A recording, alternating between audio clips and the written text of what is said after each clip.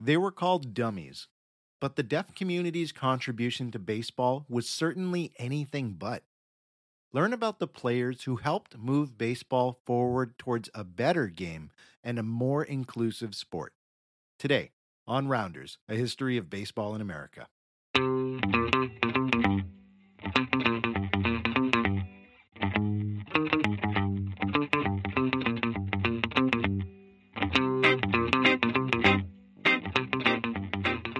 Hello, everybody, and welcome to the show. I am, as always, your host, Jeff Lambert.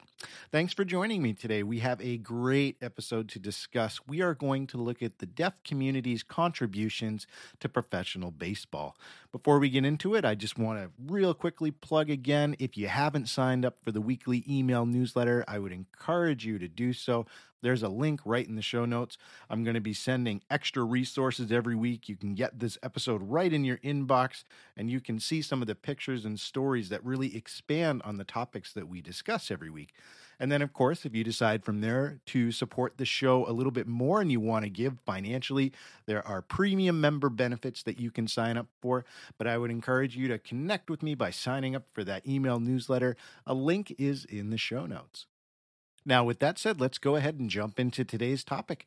We're focusing on the contributions of the deaf community, but at large, we know that players with disabilities have made major contributions to baseball across its history.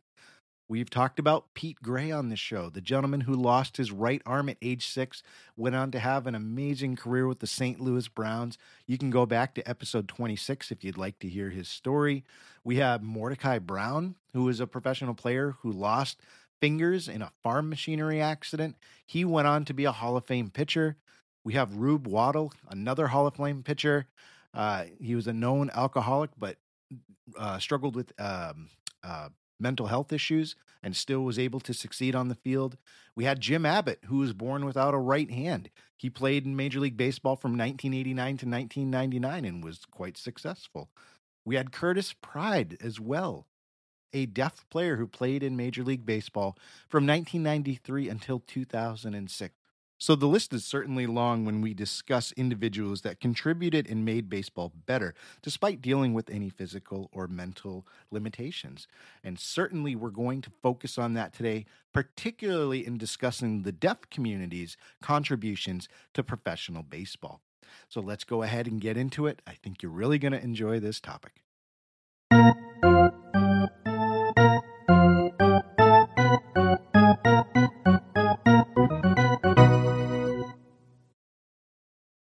By the year 1901, there were more deaf players on Major League Baseball teams than there have been in the 116 years since that time. Let that sink in for a second. And the first question that comes to mind, at least for me when I started researching this, was why? Why were there so many deaf players that joined baseball during this time? Well, it was an interesting research block that we went through to find this. And the conclusion that we came to was that it wasn't so much that baseball was looking for deaf players to add to their teams, it's that the deaf community itself had really embraced baseball as a path to societal acceptance. Let me explain. In the late 1800s, schools for the deaf across the country started to adopt baseball as their main athletic activity for boys. This was done for several reasons. Number one, baseball was quickly becoming the national pastime, a very widely popular played sport, and it was also one that could be easily picked up by younger and older kids alike. And so we saw schools for the deaf go all in on teaching young boys to play the sport, and not only to play it, but to play it well, because it was seen as a way for a individual with hearing issues to be able to support themselves by playing on a minor league or a professional league club and to be able to gain acceptance in society at large. Now, the roots of this movement to include baseball in deaf schools across the country, that really began in the state of Ohio, particularly at the Ohio School for the Deaf. That was the institution that certainly started to not just teach the sport, but to create clubs and playing formally with other clubs in the area. So the Ohio School for the Deaf founded the first residential baseball team of any deaf school in the country. And I do need to backtrack really quickly. There is evidence that deaf baseball players were taking part in the sport, even on the minor league level, in the mid to late 1800s, but it wasn't at a very large extent compared to the late 1800s and early 1900s. Like we said, there were more deaf players involved in professional baseball than at any other point in history by 1901. So it really started in the late 1800s, and it started at this school in Ohio, and it spread throughout the country. So we see individuals finishing school from deaf schools and then having this skill to be able to utilize as a way to be able to support themselves. And we have to ask ourselves then, these individuals who graduated from deaf schools and were interested in the sport and wanted to continue playing, how did the baseball community accept deaf players? Well, we have to remember the time period. It is the late 1800s, and we know that the United States at large didn't really approach inclusion like we do now. It wasn't really a main current in society. There were social programs that existed to help the disabled in society, as the term would have been used back then. And those social programs were largely not government funded, but were privately funded. So the goal was usually one of two, these private institutions that would try and create these educational or career path opportunities for individuals they deemed as inferior. So we would see schools for the deaf pop up, schools for the blind pop up, schools for individuals with issues with movement of some kind. But it was usually towards two goals. It was either for the goal of entertainment or self promotion or for religious purposes. And deaf schools, in particular, began to pop up in the early 1800s. And that really came from the latter. It was a desire from Christian fundamentalist organizations to save individuals in the deaf community. So, for instance, there was a quote I found in discussing the importance of deaf schools that said, "We found these institutions, quote, to save the souls of the deaf, quote, by sufficient religious training to understand the Word of God."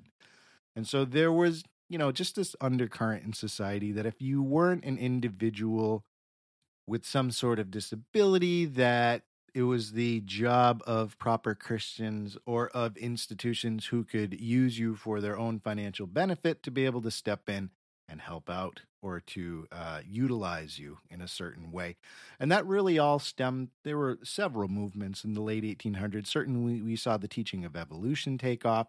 And then we see this kind of offshoot of evolution called social Darwinism that became very popular in the late 1800s and early 1900s. Could do a whole history lesson on social Darwinism, which I used to do. But if I had to sum it up, it basically was this philosophy that taught that the strongest of humanity survive. And if you were born with any sort of weaker genetic traits or disabilities or anything like that, then it would be acceptable for society to graduate to the next level and let individuals like that die off, for lack of a better term. And we saw this from the sterilization of deaf people that occurred, earlier on in the US history. Herbert Hoover was a supporter of this. That attitude ran very deep in American society during this time.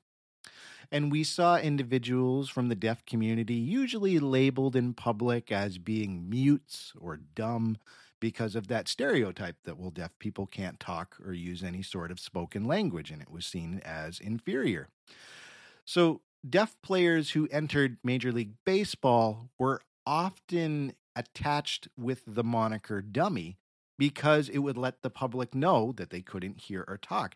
And that was from the larger societal trend of referring to deaf people as mutes or dummies.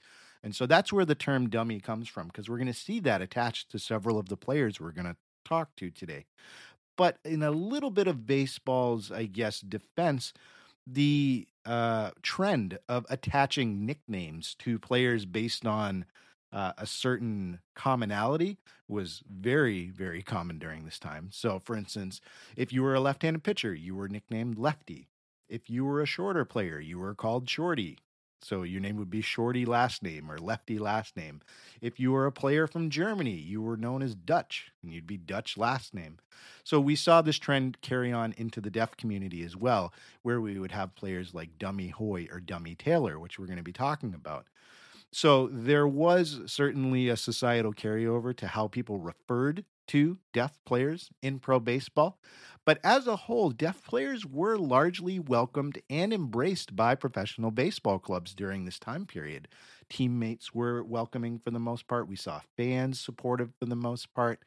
And so the players who would make it to this large stage, this professional stage, despite any disadvantages, they were viewed by their communities as role models, and they inspired young people to also pick up the sport and continue that trend of, especially in the deaf community, playing baseball and going into the professional ranks of such. So, who is baseball's first professional deaf player? That award actually goes to a gentleman named Ed Dundon. Ed Dundon was from Columbus, Ohio, where we talked about the roots of baseball really taking off in the deaf community. He attended the Ohio Institute for the Deaf. His hearing loss was genetic. Two of his siblings were also deaf. He graduated from the Institute, and in 1883, he signed a contract to play for the Columbus Buckeyes of the American Association, one of the many professional leagues that existed in the late 1800s, but certainly one of the top ones.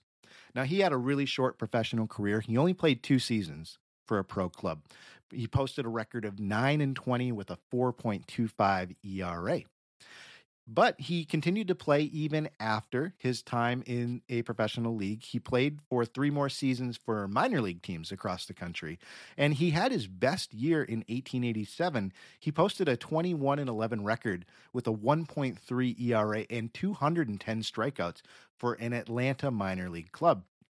But Ed's story doesn't end certainly on a happy note. He died really young. He died at 34 years old from consumption, which modern day term we would call it tuberculosis. So his career was cut short. He also dealt with issues of alcoholism that led to him being kicked off of several teams. But he earns the accolade as being baseball's first professional deaf player.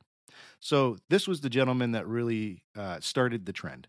And we saw major league clubs, I shouldn't say major league, professional clubs, start to sign other deaf players because of the talent pool that existed from these individuals graduating from deaf schools and really knowing the sport and being good at it.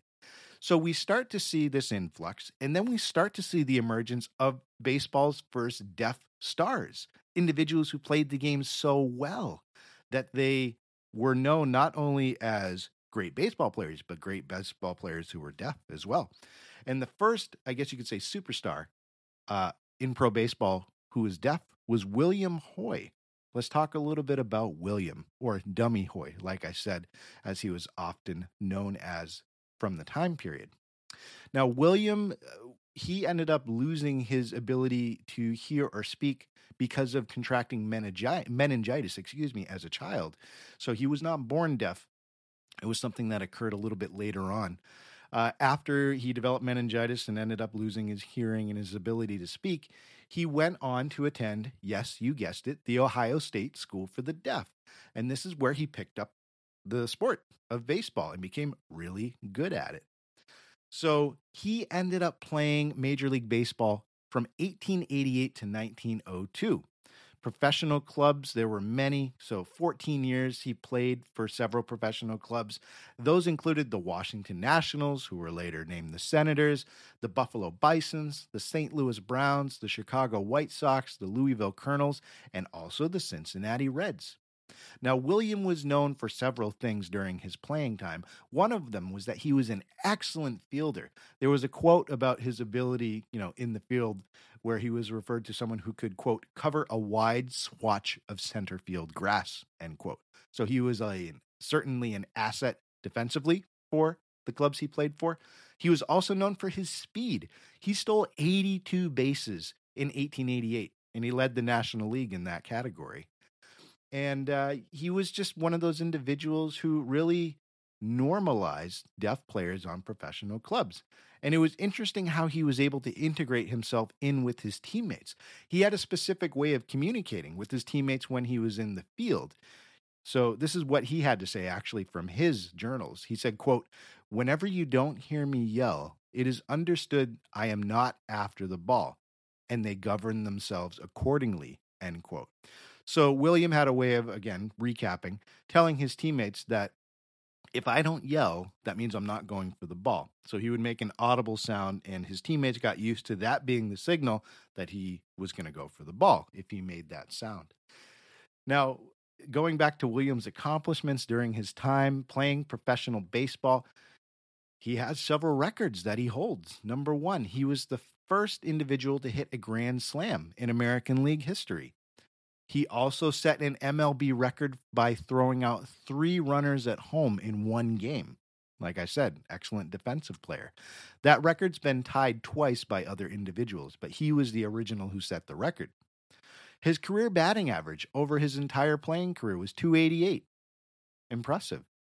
Like I said, he was fast. He stole 596 bases overall throughout his entire 14-year career. He's 19th all time in that category. He scored 1,429 runs. That's good enough for 85th all time on the lists. He played until he was 41 years old, and he played in one season 212 games for the Los Angeles Angels. This is when they were a part of an independent minor league club called in the Pacific Coast League. He did that in 1903, 212 games at the age of 41. It's crazy. He's also only one of 29 players in baseball history to have played in 4 different professional baseball leagues. He recorded 1,006 career walks. That puts him second in MLB history behind Billy Hamilton. And he also ended his career ranking 8th in career games played with 1,796. Obviously, that's been eclipsed since that time. But when he played, he ranked 8th on the list for his generation. So he had an illustrious playing career, certainly achieved every accolade that a player could during this time, was an asset to his clubs, was a well-known name in professional baseball. And the United States Deaf Sports Federation really pushed for William to be inducted into the Hall of Fame. And by the list of stats I gave you, it should be apparent that he certainly warranted consideration. But in each of the 3 times that he was put on the ballot, he ended up falling short and was not ever inducted into Cooperstown. It's a sad ending for a guy who certainly accomplished a lot during his career. But William always had a great attitude about it. He appreciated the impact he had on the game, especially influencing other deaf players to continue playing the sport. He lived until 1961. He died 5 months short of his 100th birthday, and he was the oldest living MLB player at the time. So Williams certainly had a large impact on baseball during his time on the field, and also pushing for more inclusion and encouraging more deaf players to take up the sport. So that's our first individual from the deaf community that impacted baseball in a large way. The second individual I want to talk about who was considered a star during his time, who was also deaf, was a gentleman named Luther Taylor. Let's talk about Luther. Luther, it's unclear if he was born deaf. We don't know because the census data doesn't list him as deaf when it was recorded when he was 4 years old. So normally, if you were deaf, you would be marked as such on the census, but he was not when he was 4. But we do know that by age 10, he enrolled in the Kansas School for the Deaf. So something happened between age 4 and age 10. Maybe something happened by birth and there was a recording error. It's unclear. But we do know by age 10, he is enrolled in a school for the deaf. This is where he learned baseball. He picked it up here. He was an excellent athlete, took to it immediately. He was not only an excellent athlete, he was an excellent student as well. He graduated as valedictorian of his class. After his time at the Kansas School for the Deaf, he ended up playing some semi-pro ball. He played for several minor league teams. And by the age of 25, he had built up enough of a reputation where a professional club decided to sign him.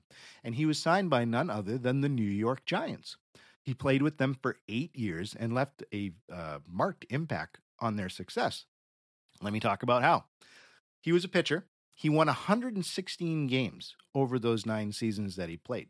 And he was a really big part of the New York Giants' impressive rotation in those early 20th century years. He was the guy that played with Christy Mathewson on the New York Giants and Joe McGinty. He was that third star next to those two who played for these clubs. Taylor had his best year in 1904. He went 21-15. He posted a 2.34 ERA, and he pitched 296 innings. And that was the same year that the Giants went on to win the National League pennant. Yeah. And I guess as an interesting tidbit to throw in there, 1904 was the year that the Giants refused to play Boston for the 1904 World Series. So we didn't see a meeting of the two leagues during that year. But nevertheless, Taylor had a indelible impact on the Giants and their success. And he really became, again, an integral part of the club, to the point where several of his teammates ended up learning sign language to better support him and be able to communicate more effectively on and off the field. So we see his influence in the clubhouse. Outside of the clubhouse, he was reported to be the highest paid deaf person in the United States during his time with the Giants. And, it's funny, too, because we look at Luther Taylor. He was a bit of a comedian of sorts, too. So there's some funny stories about during his playing career that I wanted to share with you. So there's a story that there was one baseball game where Taylor ended up disagreeing with the decision by the umpire in that game to not call the game because darkness was ascending on the game. It was nighttime and it was getting hard to see the ball. And of course, this is before we had the benefit of stadium lighting. So to protest this decision by the umpire, Luther went into the clubhouse and he came back onto the field wearing a fireman's suit and holding a lantern above his head. And the umpire got upset at him and yelled for him to get off the field. But Taylor kept pointing, so I can't hear you. And he continued with these antics, walking around with his lantern and pretending, he couldn't hear the umpire until the umpire finally did call the game. So his antics worked. It was certainly something the spectators enjoyed. There was another incident that kind of shows his sense of humor that was written down by the great Honus Wagner. He wrote about a game in which the Giants were complaining about an umpire's refusal to suspend a game because it had started raining. So again, Honus Wagner wrote in his journals that, quote, this is what he had to say, what Dummy did after the umpire refused to call the game because of rain. Quote, so Dummy Taylor, one of the Giant pitchers, went out to third base, coaching lines in his hip boots and raincoat. Then the umpire got mad. He chased Taylor out of the park, and it was funny to see Dummy trying to explain to him that he shouldn't be ejected. So we know that Luther later recalled that same individual, that same umpire, and he said that umpire, quote, not only chased me, but declared the game forfeited to the other club, end quote. He was so upset at Taylor for those antics after having that disagreement. So Luther Taylor certainly known for not only his on-field exploits, but also for being, kind of an off-field influence in a positive way for the New York Giants. There's a great story that kind of ties together both of these individuals, William and Luther. They actually faced each other in a game on May 16th, 1902. It was a game between the Cincinnati Reds and they were facing the New York Giants. So you have William Hoy on the Reds, you have Luther Taylor on the Giants. This is the only time in history that a deaf pitcher faced a deaf batter. So William Hoy's team was up to bat. He entered the batter's box and he signaled to Taylor in sign language, quote, I'm glad to see you. Isn't that a great moment? So we have these two individuals, these two household names advancing the sport for the deaf community, and they have a moment between each other when they're facing one another between their two clubs. So overall, Luther Taylor, throughout his career, he played until 1908. He ended up not continuing with the Giants as he got older, but he continued to play baseball. He played for several minor league clubs until 1915. And even after he retired from baseball, he went on to umpire, and he went back to the Illinois School for the Deaf. Well, I shouldn't say went back because he went to Kansas, but he ended up working at the Illinois School for the Deaf to mentor future players there as well. And he really, in his interviews, in his journals, he really points towards his most important contribution not being what he did on the field, but the fact that he became a role model and a hero in the deaf community. And wherever he went, wherever the Giants went, there was this fascination with this individual, and other people in the deaf community really supported what he was doing because of the light he was bringing, about what deaf players could accomplish in Major League Baseball and as equal members of society.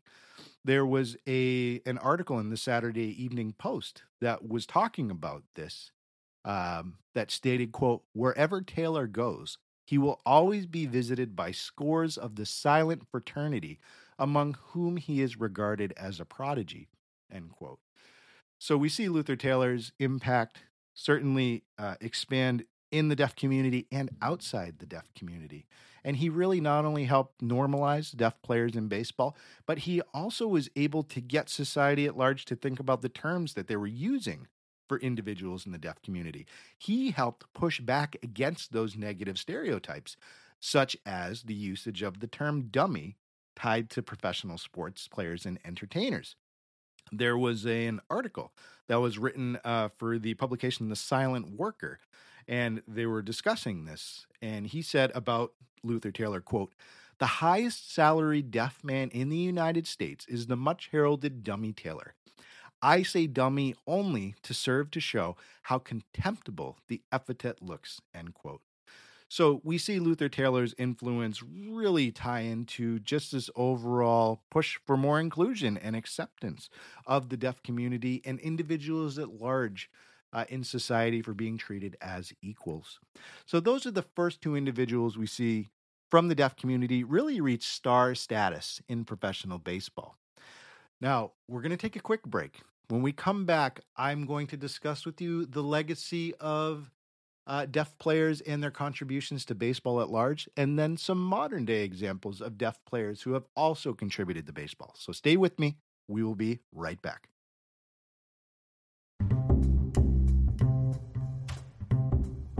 If you have a business, you really need a website. What's the best way to get a website up and running, though? Choose a website hosting company that makes it simple, like Pair Networks. Pair has over 20 years of experience managing the entire digital ecosystem for thousands of online businesses all around the world. Pair makes it easy for you with do-it-yourself website building tools and features, including simple drag-and-drop page design. And they have guaranteed US-based support technicians ready to help you whenever you need it, 24 hours a day, 365 days a year. Right now, when you sign up with Pair Networks, you'll receive 1 free month of web hosting. See for yourself how easy it is to build your website for free. Visit pair.com/free to get your first month of website hosting for free by using the code QUICKSTART. That's pair.com/free. Promo code QUICKSTART to get started today.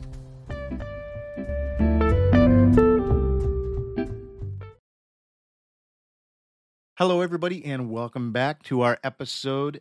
Thank you for sticking with me.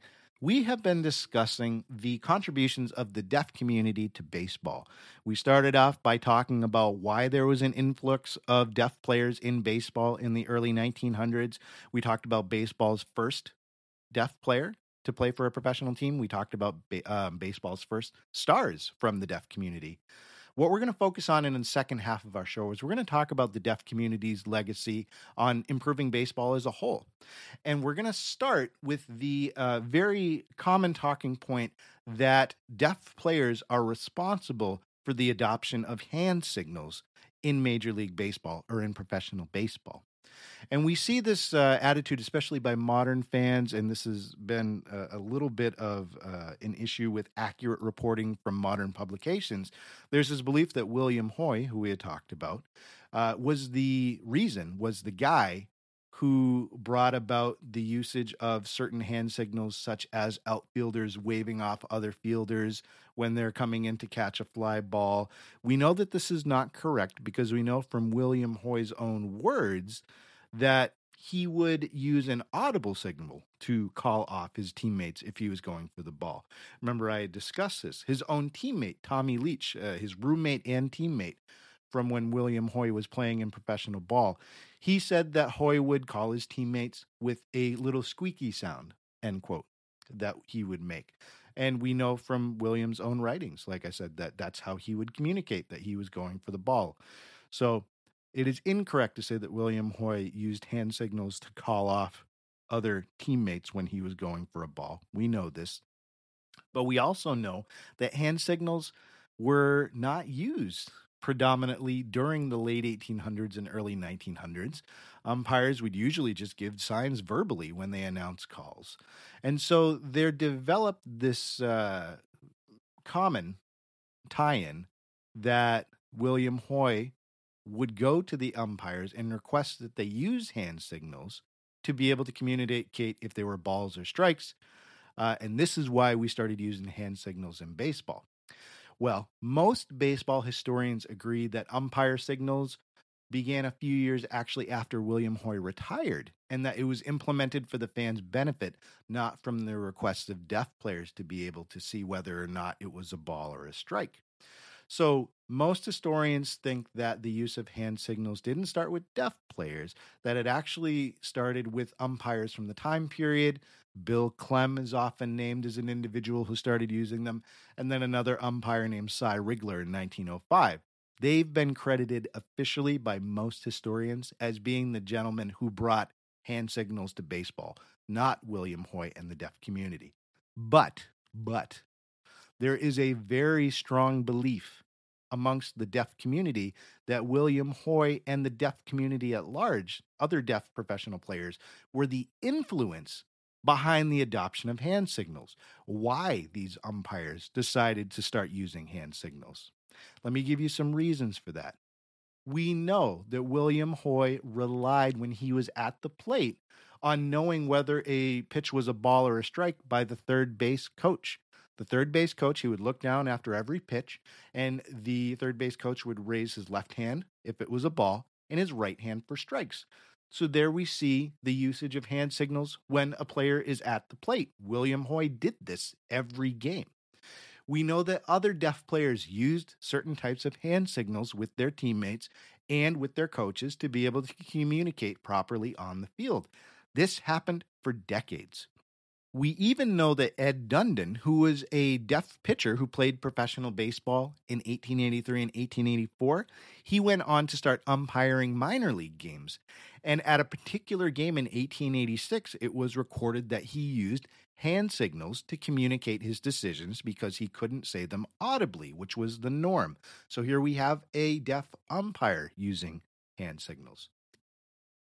We also have R.A.R. Edwards, who is the author of the book Deaf Players in Major League Baseball, A History, 1883 to the Present.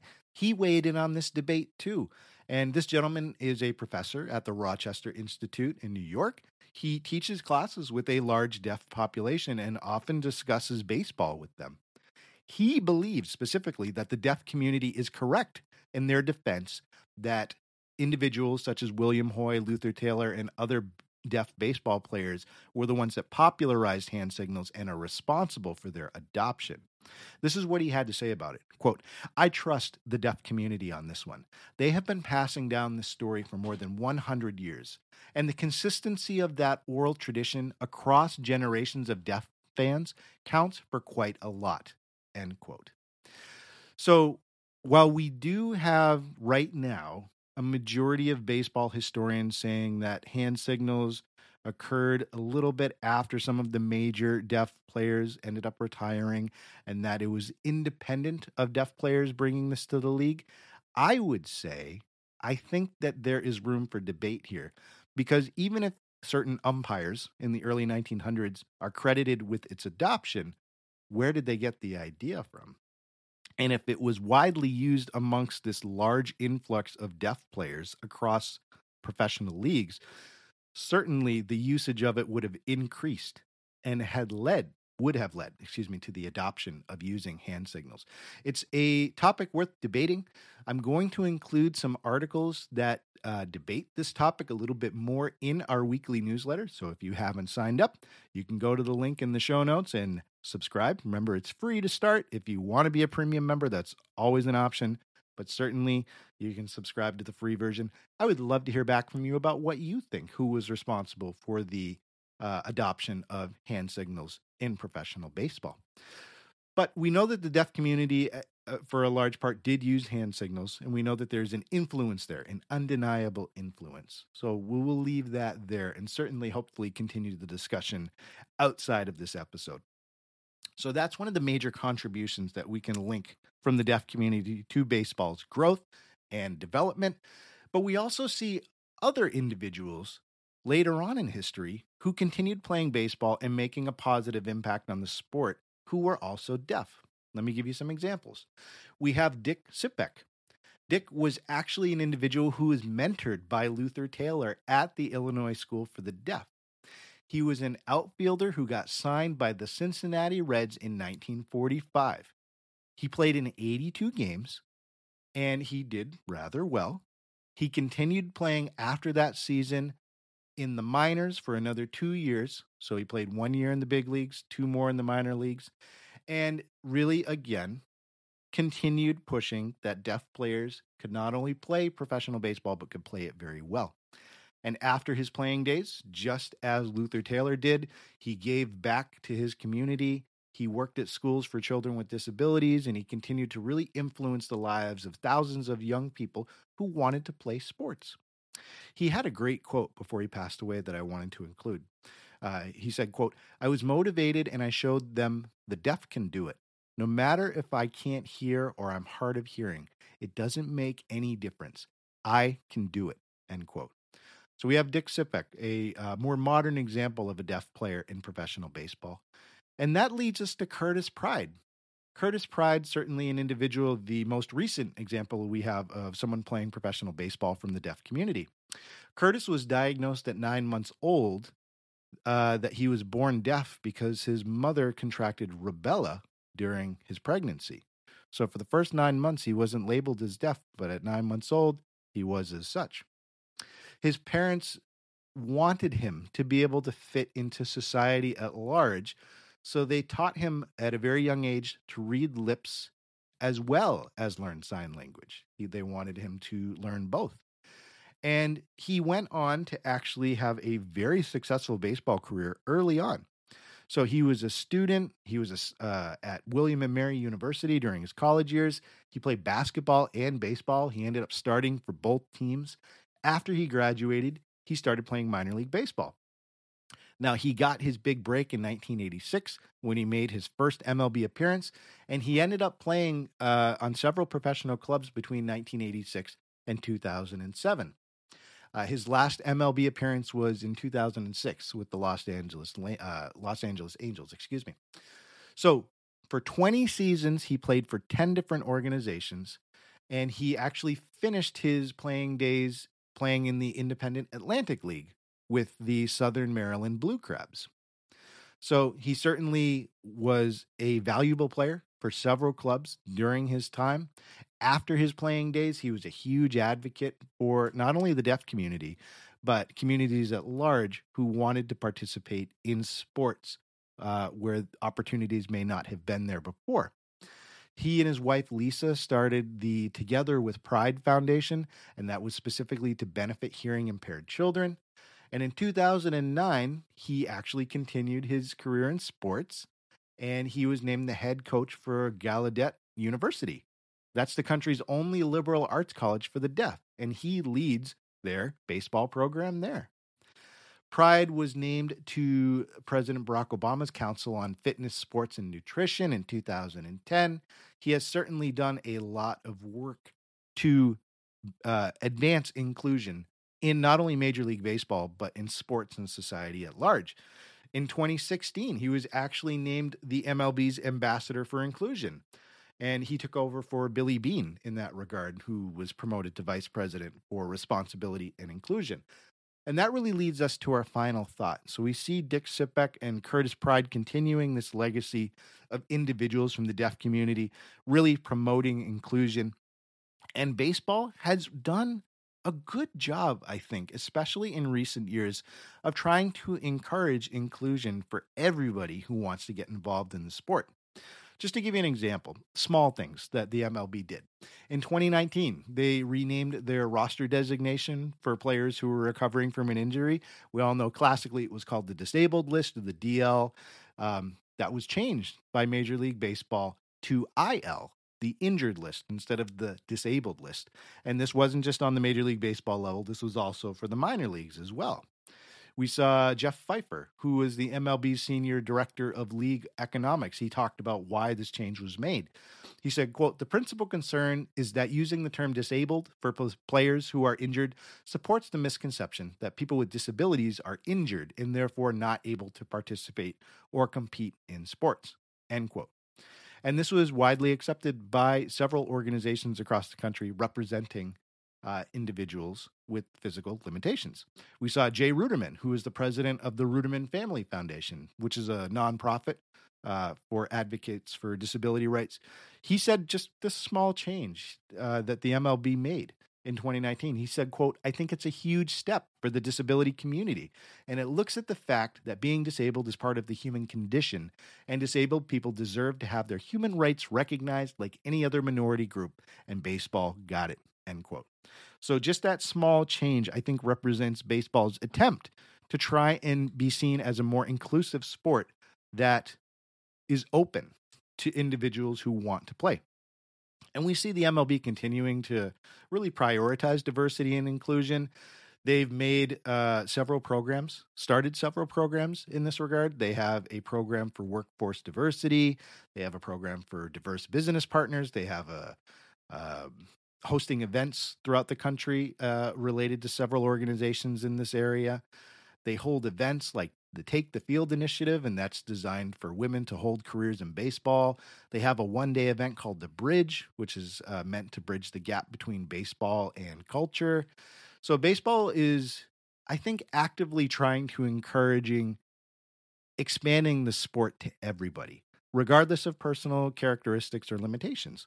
And I think that's a good thing, because if you can play baseball, you should be able to play baseball. And if you love baseball, there's a spot for you to help it grow. And this is one of the few areas that I think baseball is doing it right and having an eye on the future. There's so many things we could talk about where baseball seems to be stuck in this quicksand pit of not knowing how to reach the next generation. And as someone who's been involved in education for a very long time, I can tell you baseball is going to face its challenges in popularity with the current and future generations. And there has to be some changes. There has to be some progressions. I'm not saying a full revolutionary change of the sport, but the MLB certainly, even with this lockout going on right now, really needs to think about how they can reach future generations and continue growing the sport. This is one way I think they're doing it right. So to close, folks, I would say thank you to members of the deaf community for your love of the sport and for continuing to make baseball a sport that is open to all. Folks, thank you so much for joining me for today's episode. I appreciate the support. Remember, in the show notes, if you want to sign up for the newsletter, it's there, along with some other links that you may enjoy and other ways you can support the show. But until next time, remember how we always end the show with that famous quote, "Remember, there are only two seasons, winter and baseball."